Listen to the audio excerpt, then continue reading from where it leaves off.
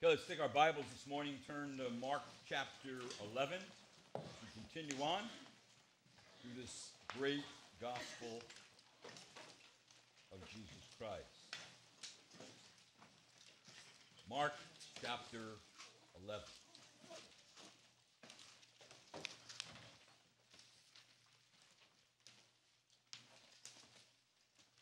This morning we're going to be looking at verses 15 through 26, 15 through 26, and so let's look at that. Let's pray. Father, this morning, as we meet before you again, Lord, it's a privilege to be able to have the Word of God in our hands. It's a privilege to be able to have our ears hear it, our minds think on it, and Lord, to be able to do it still in a land that is fairly safe. So Lord, I thank you for those who are here today. I pray that you would open their eyes to see. I pray that you would challenge their hearts. And I pray, Lord, that you would each give us a desire to examine ourselves, to see where we are at with you, Lord, so we can honestly pray to you and we can honestly confess our sin. So, Lord, you could be faithful and just to forgive us of our sin and cleanse us of all our unrighteousness. So now, Lord, open this text to us this morning and help us to understand it. In Christ's name, amen. So, in this passage of Scripture, let me just go back from last time. We were in the Gospel of Mark. Remember, Jesus is coming into Jerusalem, riding on a donkey. He comes in as the King of Israel. The crowd that is gathering, not only coming out of Jerusalem, but coming with him into Jerusalem, thinks that Jesus is going to be a conqueror and topple over the Roman government. And so the crowd really had a mistaken understanding of Jesus the Messiah, his mission. And even when the crowd cried out, Hosanna, and Hosanna really meant save now, they actually had a misplaced understanding and a misplaced joy because they really wanted God to break in and save his people now that the Messiah had come.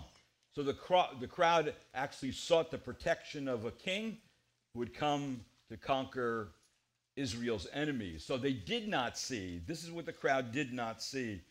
And this is where Satan blinds people, is that they did not see that the cross must take place first before there can be salvation, before there can be joy in the Lord. See, Jesus did not come the first time to purge Israel of foreign domination, but actually he came to purge his people from their sin. So the crowd did not see that the sorrow that surrounded the cross, they did not see that Jesus' sacrificial death on the cross would purchase the release from bondage of those many sinners who would believe in him from then till now and even after us. And so Jesus' triumph would come from his death on the cross and his resurrection. So in verse number 11 of Mark chapter 11, Jesus entered Jerusalem and came into the temple, and after looking around at everything, all right, so this is what's going on here. Entry into the city took place on, I said last time, Sunday afternoon. When Jesus got into the city, he went to the temple to look around, and he notes abuses that have crept into the temple. And remember, the temple is the place where God met his people on earth, where they were to bring their sacrifices and they were to worship him and pray to him. They were to do that at the temple. Now that later on that Sunday afternoon, Jesus and his disciples headed back to Bethany to get some rest. And it says in verse number 11 and he left for Bethany with the 12 since it was already late. And then, remember, I don't want you to forget this. Keep in mind that the last 1/3 of Mark's gospel is the last 7 days of Jesus' passion. All right, so that's what's taking place here. From chapter 11 to chapter 16, it's really talking about 7 days. And right, this setting is in the springtime. So it's March, April, in that time frame. And so now it's Monday, and Jesus and his disciples are making their way back to Jerusalem. And we know that early in the morning, they took off. Jesus left Bethany without having anything to eat. And so it says in verse number 12, on the next day when they had left Bethany, he became hungry.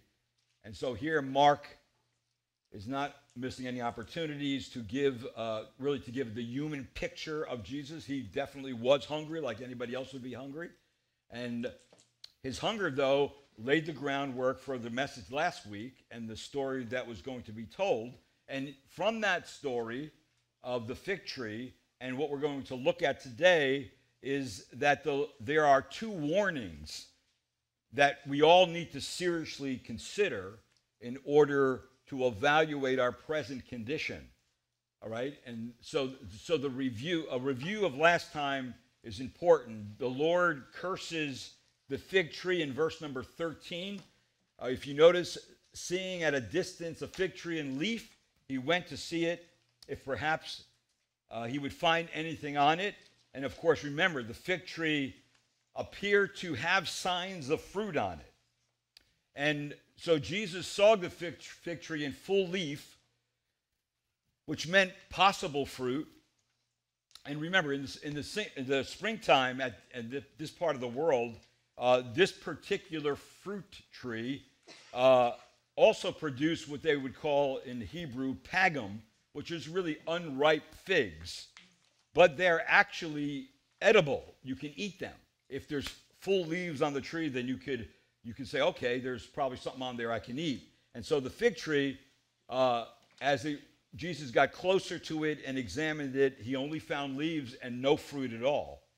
In verse 13, when he came to it, that's what it says. He only found nothing on it at all but leaves. And so Jesus didn't even find a little immature fruit on it.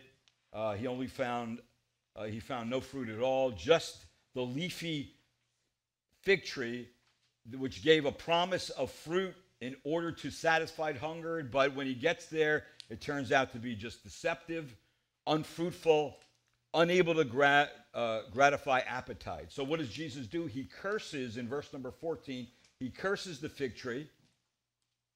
And now we learned from last time that you really can't doubt for a moment that there's a prophetic and a spiritual lesson to be gleaned from the whole transaction going on here with Jesus. And so these verses should bring to our attention the first warning, which I went over last week, and that's the warning of the great danger of unfruitfulness in one's Christian life, in someone's who claims to be a believer but has no fruit. They just have a lot of leaves, but they have no fruit.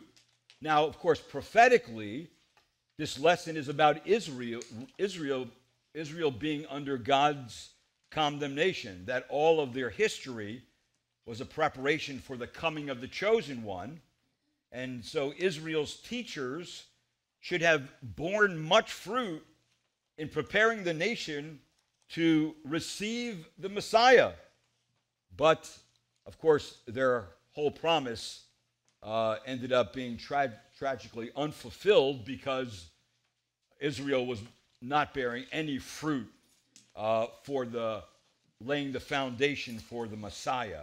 So you see, Israel, from a distance, had the promise of fruit, which should have borne the most evidence when Messiah came into the world, providing spiritual nutrition not only for the nation of Israel, but for the world, all the Gentile nations that surrounded them or that had contact with them. But at close examination, there is only a lot of leaves. There's nothing to satisfy spiritual hunger. There's nothing nutritious and valuable to lead anyone to any kind of meaningful relationship with God.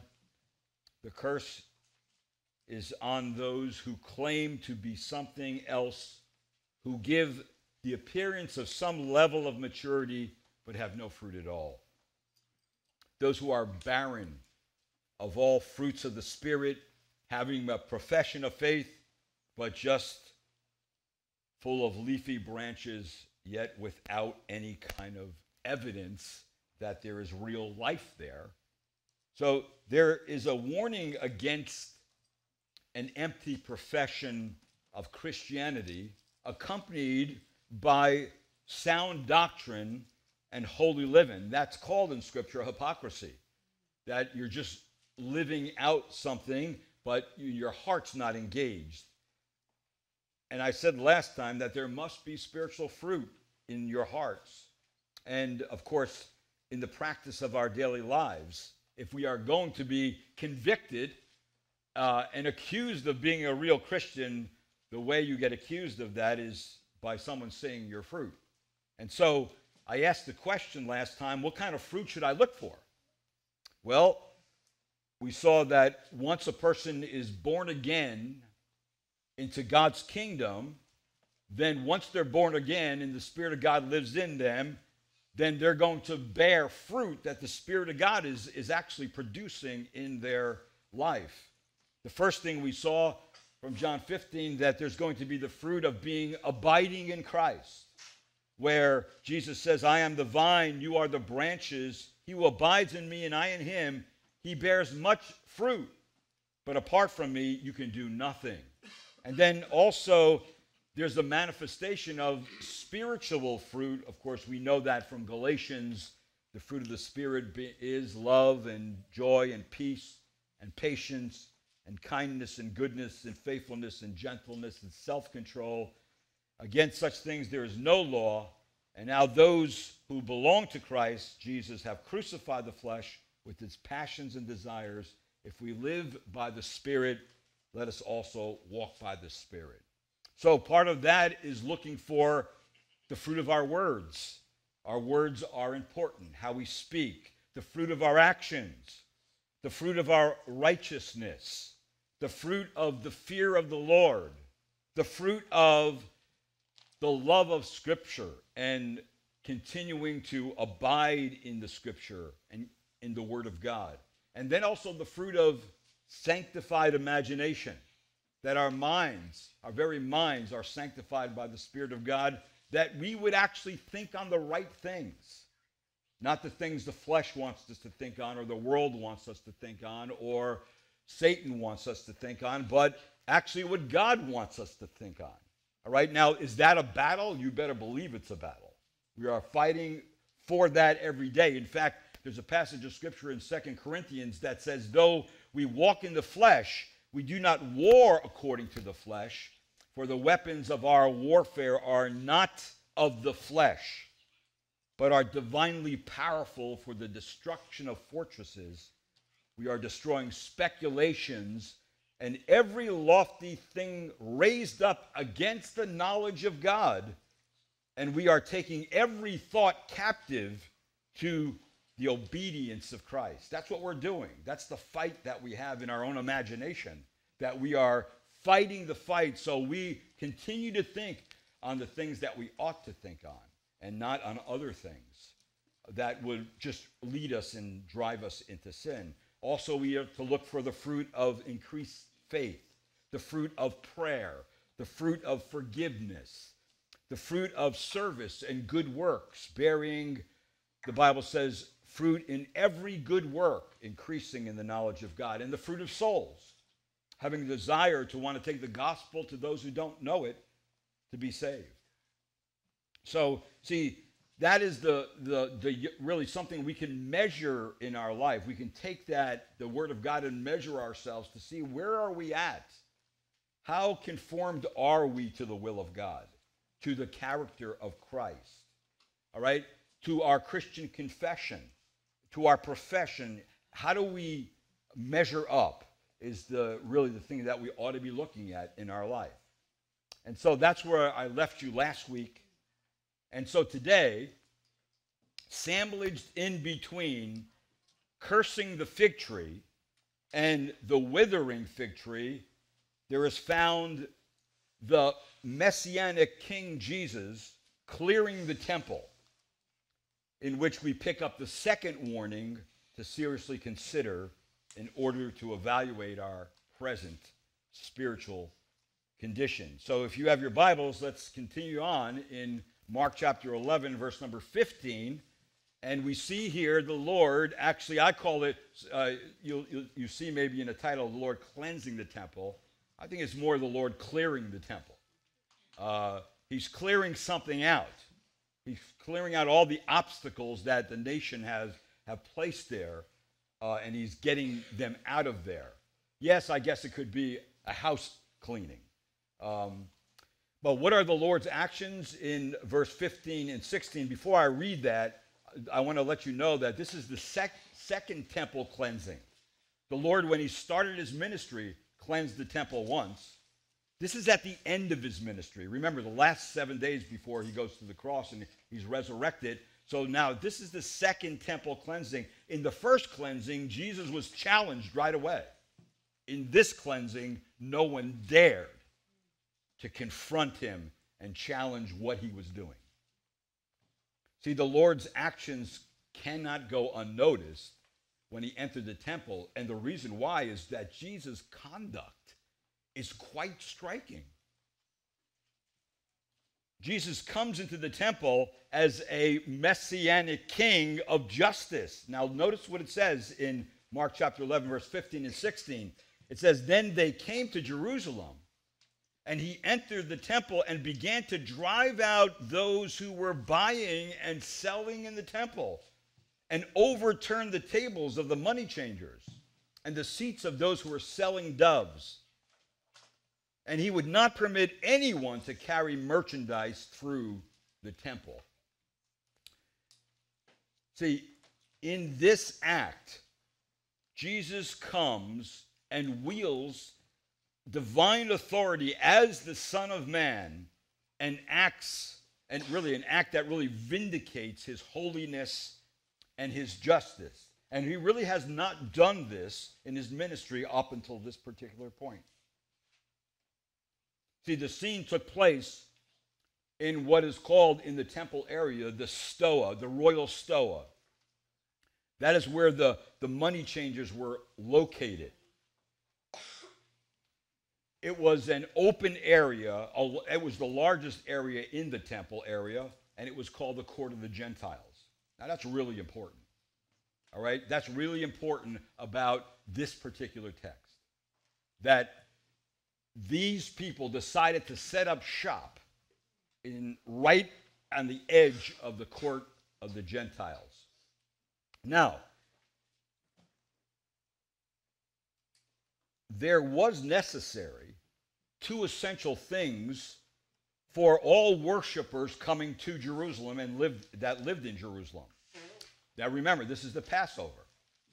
So the first thing they needed was to secure an animal according to the Old Testament regulation of sacrifice. Everybody needed to do this.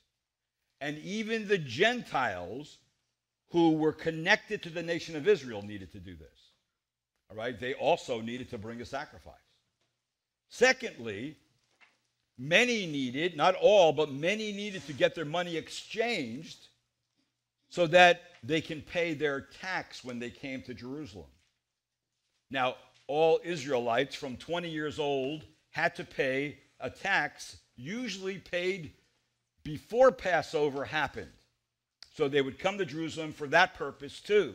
In fact, that's found in Exodus chapter 30. One passage says there in verse 14, "Everyone who is numbered from 20 years old and over shall give the contribution to the Lord. The rich shall not pay more than the poor, shall nor pay less than half a shekel when they give the contribution to the Lord to make atonement for yourselves. You shall make the atonement money from the sons of Israel and shall give it to the service of the tent of meeting. So there in Scripture, everybody knew that if you were 20 years old and older, you had to do this. This was a requirement. So it was either paid in person, or if you lived too far away from Jerusalem, you had a relative attending the Passover, and that you would give it to them, and they would hand it in for you. So, see, these money changers, everybody had to have Jewish coins. So if you had foreign coinage, you had to come and get Jewish coinage, the shekel, and a fee was charged by these money changers as high as, they say, 10 to 12% for making the exchange. Now, for your information, the temple authorities controlled this business venture, which became a lucrative monopoly. Those who brought animals to the temple area and bought it in the temple area, they were guaranteed that their animal would be an acceptable sacrifice. If you bought an animal outside of Jerusalem into Jerusalem, there's a good possibility your animal would be rejected, and you would in turn have to buy an animal there. All right, so they had the people over a barrel. And so, historian Josephus said in AD 66, now, of course, this is years later, not too many years later, but in AD 66, the year the temple really was completed, the temple wasn't even completed at this point, he recorded this, that 255,600 lambs were sacrificed at Passover. That's not including the doves and the other animals. So it was an incredible time, and he estimated that there were about 2,700,000 celebrants that would come to Jerusalem for the Passover. So it was truly, truly an incredible event, and there was plenty of opportunity to make money. So then, the court of the Gentiles was turned into a common market, a stockyard for animals. Bartering had really been the rule of the day, and greed had ruled also. Noise and commotion, the stench that filled the area from the animals, the only place the Gentiles could worship God was now taken over by all this. Of course, also showing how Israel viewed the Gentiles. They didn't view them as important, as a people that should be connected to them at all. And so that's all in the thing going on here in the text. And so being spiritually fruitless does not mean, though, that there is no movement or there's no appearance of life on the surface. And that really is the truth spiritually. Just because somebody is bearing no fruit don't mean they're not active in the Christian things or in religious things. They could be very active in religious things, and yet there is no fruit to show that they're really, truly a believer. So what happens next? Well, the Lord has to give a rebuke and to the people that are doing this. In verse 17, notice what it says. And he says, he began to teach and to say, is it not written, my house shall be called the house of prayer for all the nations, but you have made it a robber's den. Now, Jesus enforced by his authority a clearing of his Father's house until everything was quiet and orderly as it should be in the house of God. For what purpose? So people could be taught the Word of God. When you have all this commotion going on, all this money making going on, all this business going on, all this noise going on, no one could be taught anything. So the Lord brought everything to a place where he halted all their ventures that were going on there, and he stopped it all because there was not only barrenness on the fig tree, this very place, the other nations were allowed to meet with God, became polluted. So this brings me to the second warning. And the second warning is this: there is great danger in religious formality. There is great, great danger in religious formality. What I mean by that is doing all the right things without your heart and mind engaged, without realizing why you're doing them. You can go through the motions of religious things and give the appearance that you are definitely a Christian or you are a child of God, and yet there is this great, great danger of religious formality. See, the leaves of religious formality can be often found in abundance in one's life. There may be a lot of activity, an appearance of organization, spirituality, devotion even to God. And yet after close, and I mean close examination, it is found to be just the trappings of formal religion and spiritual barrenness. Just going through the motions with no heart. This is what the Lord had the problem with in Scripture the most. This right here. He hated this. And that's why when you read John the Baptist, Malachi, the last prophet, ends with the hypocrisy of Israel. When John the Baptist comes on the scene, what does he bring up? The hypocrisy of Israel, right? They worship me with their mouth, but their heart is far from me. See, God hates that. And that's why John the Baptist said in his day, when he prepared the groundwork for the coming of the Messiah, he said to the scribes and to the Pharisees, he said, therefore, bear fruit in keeping with repentance. And then he said this, and don't you dare say to yourselves, we have Abraham as our father. We're children of Abraham. Therefore, nothing can touch us. We're already in the kingdom of God. We're already in the family of God. And John the Baptist says, no, you're not, because already the axe is laid at the root of the tree. Therefore, every tree that does not bear good fruit is cut down and thrown into the fire. And he's speaking to the leadership of Israel. And he says, you guys are a bunch of hypocrites. All you do is you talk a lot, you do a lot, but your heart is not engaged. See, that's a religious formalist. And remember this, a religious formalist, they're deeply concerned about external things. They're deeply concerned about doing 1, 2, and 3, and usually in that order. See, they're deeply concerned about the religious system.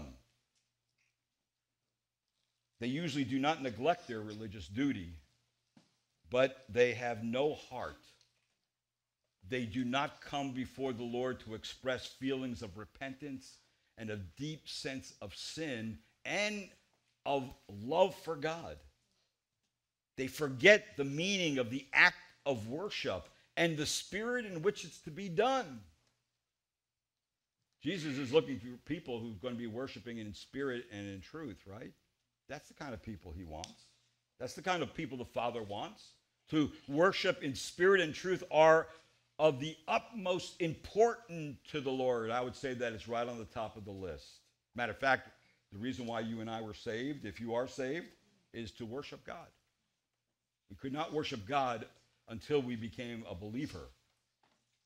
And so once we become a believer and God's Spirit is in you, there must be fruit.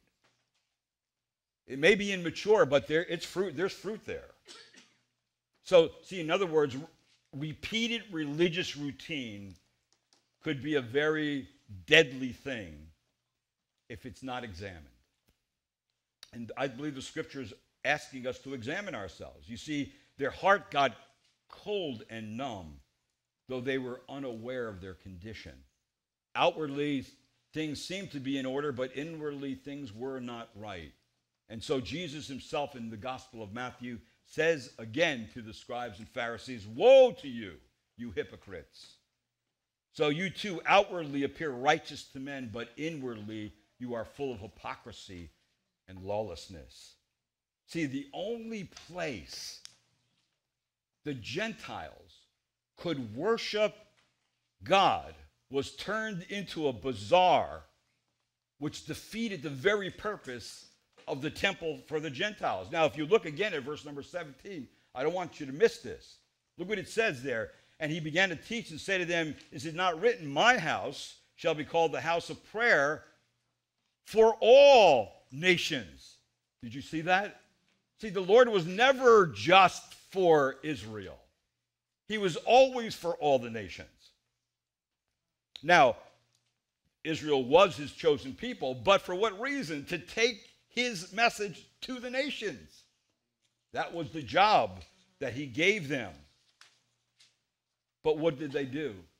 It says there in verse number 17, but you have made it a robber's den. Now, consider this for a minute. Take your Bibles and turn to Isaiah chapter 56. Isaiah chapter 56, and we're also going to look at Jeremiah chapter 7, verse 9 through 15. Now, why am I turning to this passage of Scripture? Because in this passage of Scripture, we get, remember, Paul didn't have, and the apostles did not have the New Testament. It wasn't written yet. They were preaching from the Old Testament. So this very thought in verse 17 has to be in the Old Testament, right? Well, look what it says in Isaiah 56, in verse 6 and 7. Notice the language there. In verse number 6 of Isaiah 56, also the foreigner who joins themselves to the Lord to minister to him and to love the name of the Lord, to be his servants, everyone who keeps from profaning the Sabbath and holds fast my covenant. Now, in verse number 6, you notice he's talking to foreigners, not Israel, not his people, right? He's talking to those who have connected themselves to the nation of Israel because they discovered who God really was. Verse 7 says this, even those I will bring to my holy mountain and make them joyful in my house of prayer. Their burnt offerings and their sacrifices will be acceptable on my altar, for my house will be called a house of prayer. And then notice again, for all the peoples.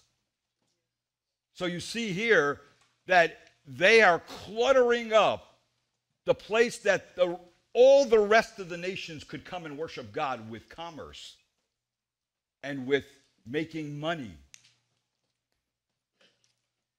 and with all kinds of commotion. And the Lord is addressing this directly, and he hates what they are doing. That's why such acts of turning over money tables and just clearing people out of that area, why he's trying to clear the place that worship is supposed to be taking place at. So the temple being cleansed or cleared by Jesus is a rebuke to Israel that their largest court area, the court of the Gentiles, was being desecrated by lucrative business, making the court of the Gentiles instead a den of robbers. Now, that is a very, very interesting phrase. If the temple authorities had approved these ventures, which they did, then the temple court became a den. Now, what is a den? A den is a home. It's a safe place, usually for animals, right? They have a den. They go, if they are afraid, they run to the den, right? And what do they get in the den? They get security. They get a place of safety. They get a place of protection. And Jesus is saying to them, listen, you have made it able for these people that are doing all this commerce to come into my house and be protected as animals are protected in a den. And I hate that.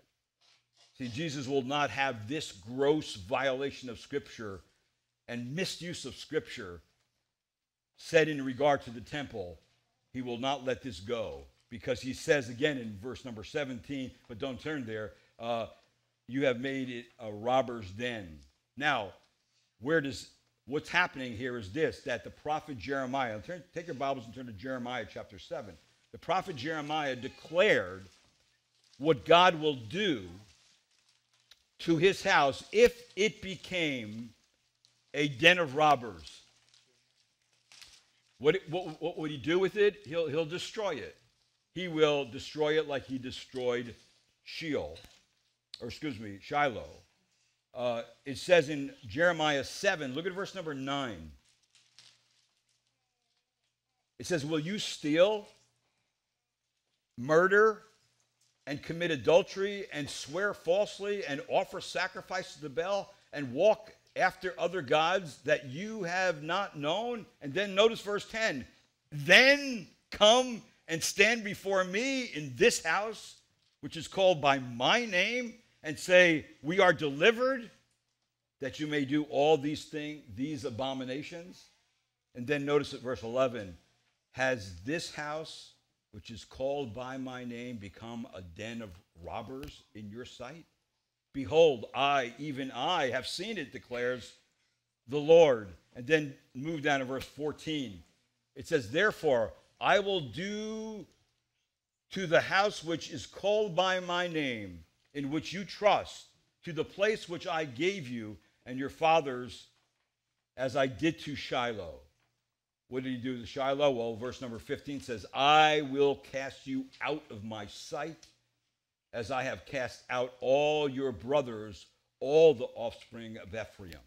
See, in other words, God is saying to them, listen, if this happens to my house, this is what I will do. Well, this is what's happening to his house.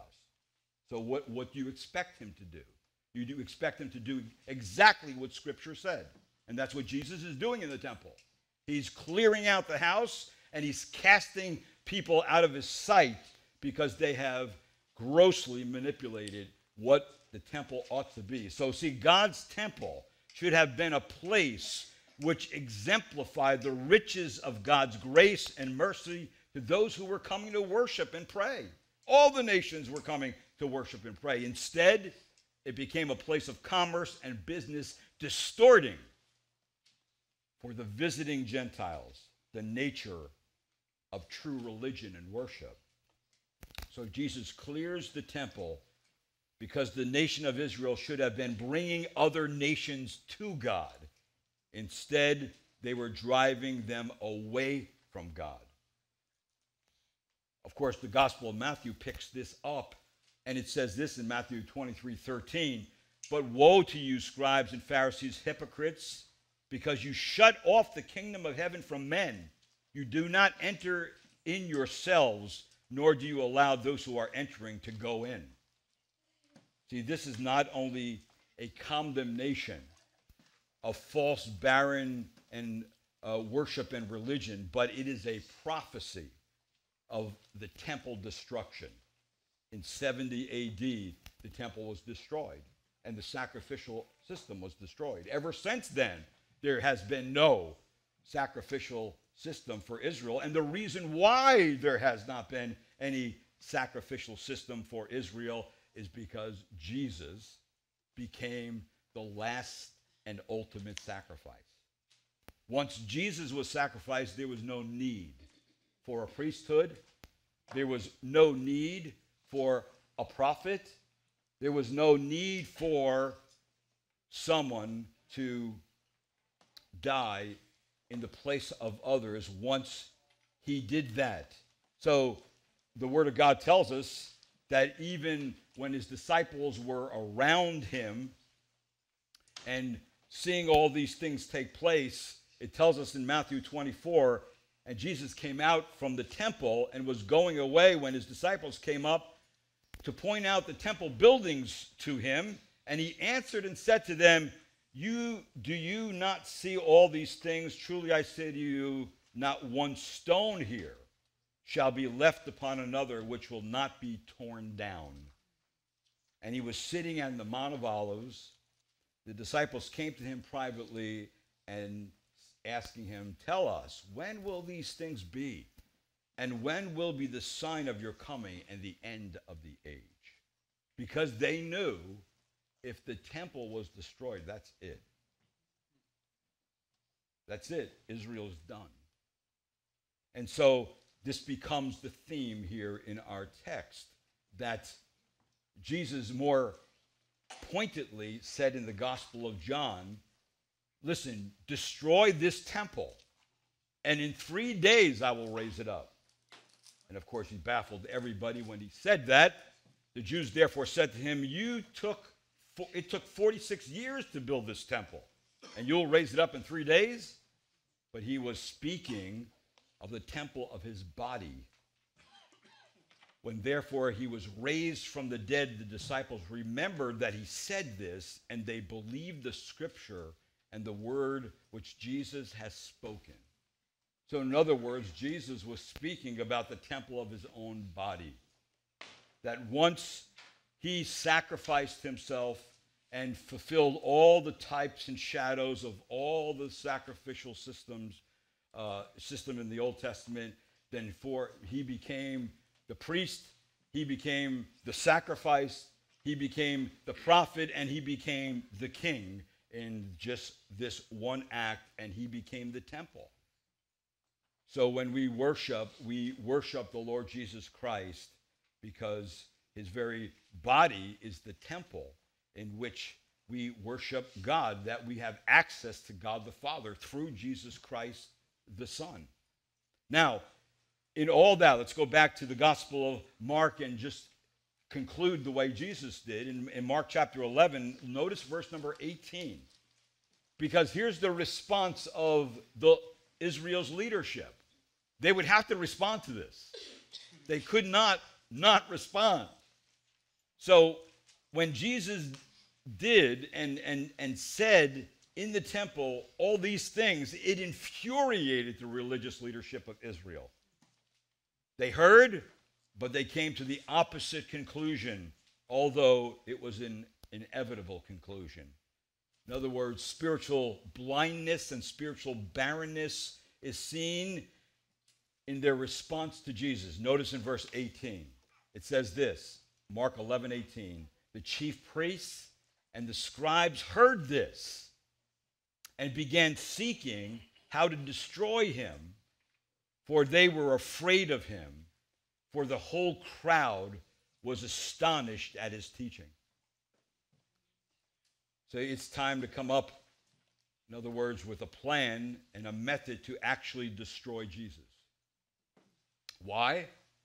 Well, because this barren leadership of Israel was afraid that if Jesus continues to teach, then the people will turn away from all other authorities, including them, and follow Jesus alone. That's what will happen. So we have to be aware of ourselves.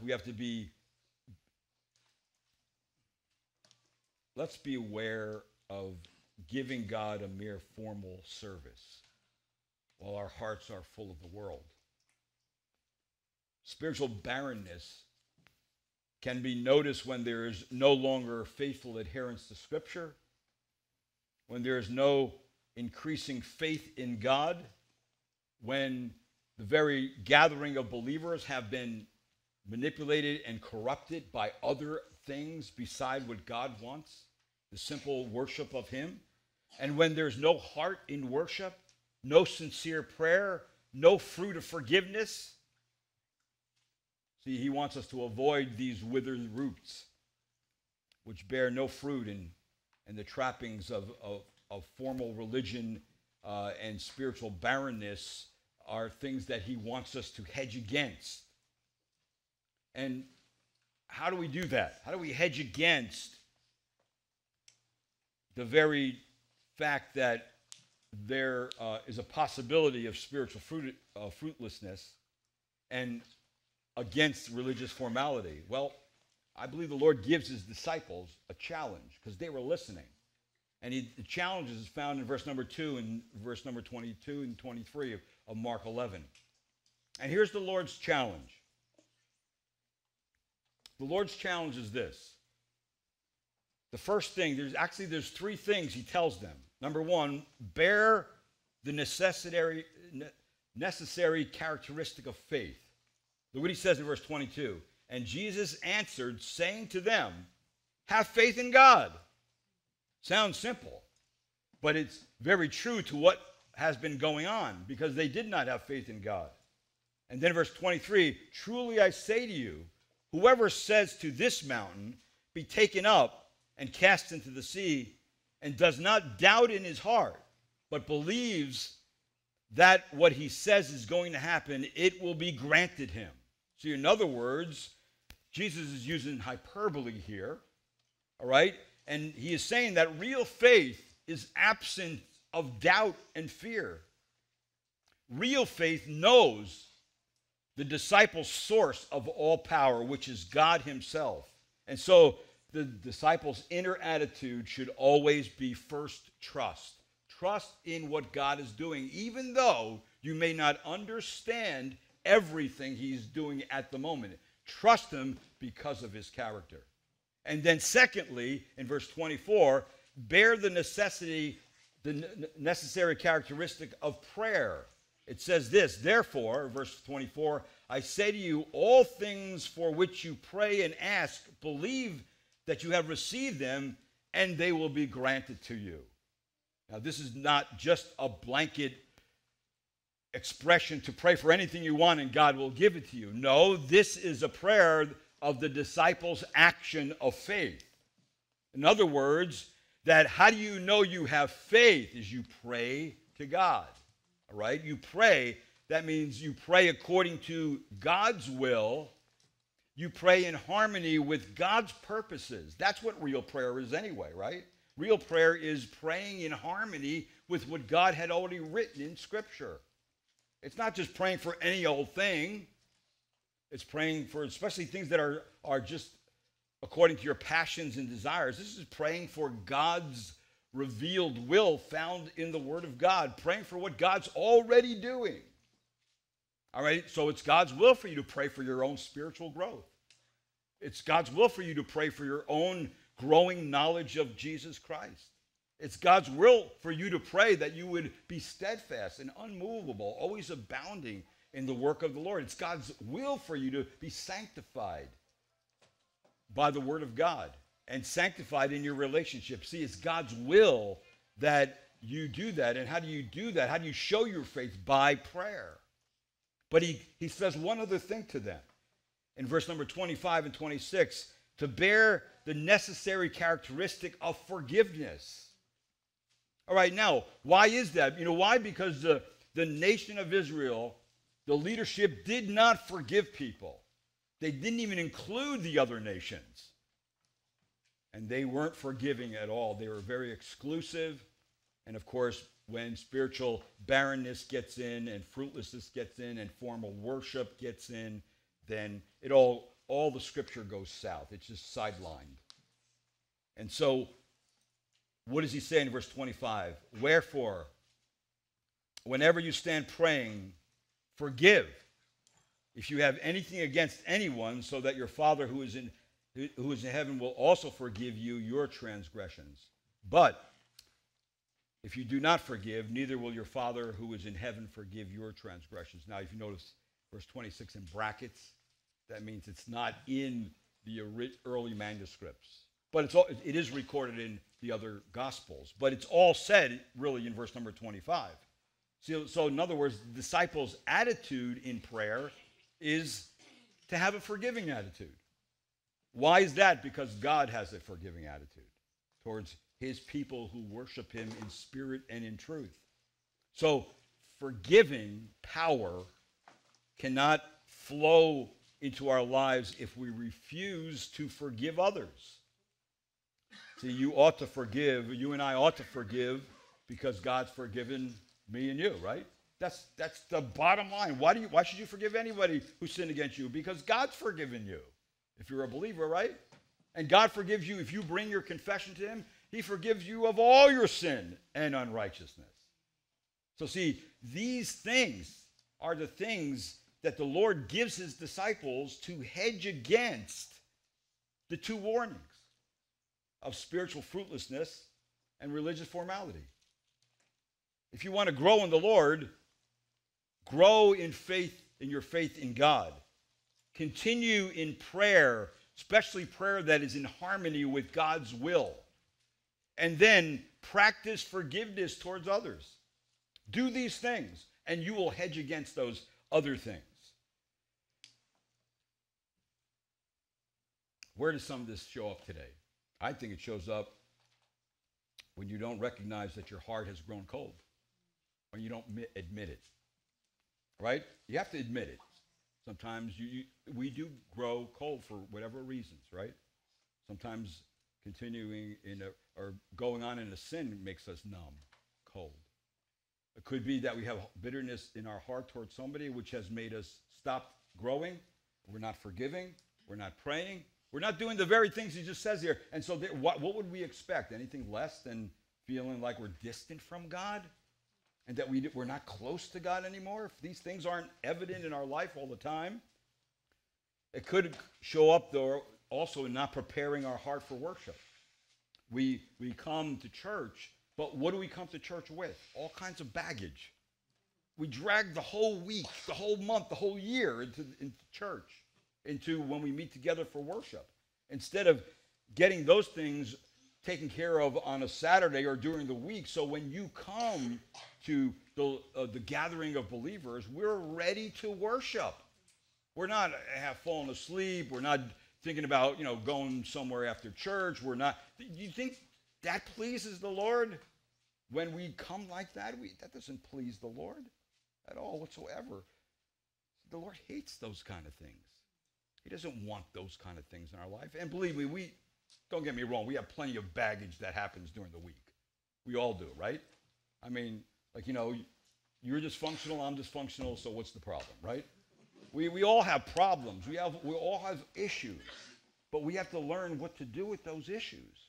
We can't be dragging them in where it clouds our mind to worship God, to be engaged in it. So our minds grow, so our souls grow, so we become strong in the Lord. In these days, we need strong believers. So it could show up when we don't prepare ourselves for worshiping God. It could show up also for just becoming lackadaisical in spiritual things. We take for granted that we have the Word of God on our shelf. We take for granted that we can actually get in our car and drive to church and worship the Lord and hear the Word of God. We take for granted of those things. We should never, ever take for granted of those things. And if there's any kind of lackadaisical attitude about spiritual things, it needs to be addressed and repented of. For your own spiritual health and safety, it needs to be. And for what reason? Because the Lord hates that kind of stuff. He hates when you just go through the motions. He hates when your heart is not engaged. He hates when you're faking it. He hates that. So in other words, this passage of Scripture is very, very where the rubber meets the road, right? We're coming to the Lord's table this morning. For what reason? To examine ourselves to see how we're doing, right? If we have anything wrong with other people, we have bitterness in our heart, an unforgiving spirit, we need to get that right? We should get that right before we come, so we can come. To not let these things fester in our heart and become cancerous. So those are the things that the Lord wants us to be well aware of, all his disciples to be well aware of. Now, this is all happening before the cross. He's telling his disciples and getting them ready for not only the cross, but afterwards. That these are going to be realities in your life that you have to deal with. The Lord's not going to rescue us from all trouble. He's not going to rescue us from all circumstances. He's not going to do that. He's going to teach us in those circumstances. And so we have to have the biblical principles, and we have to have the relationship with God that is growing and bearing fruit and is not spiritually barren and is not just formality, but is a real relationship.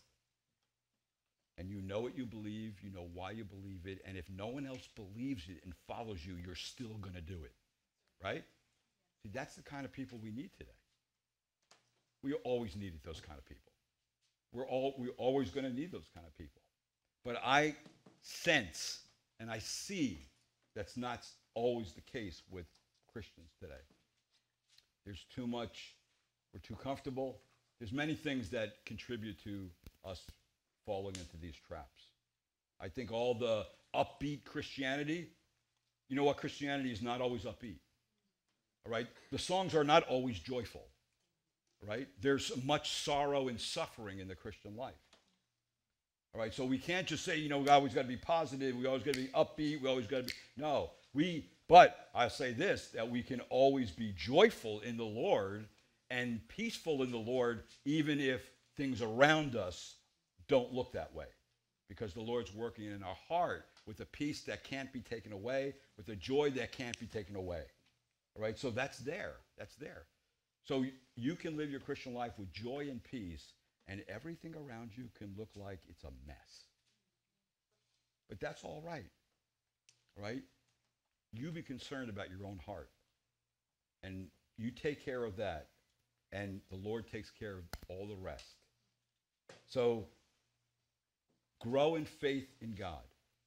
Continue in prayer, especially prayer that is in harmony with God's will, and then practice forgiveness towards each other.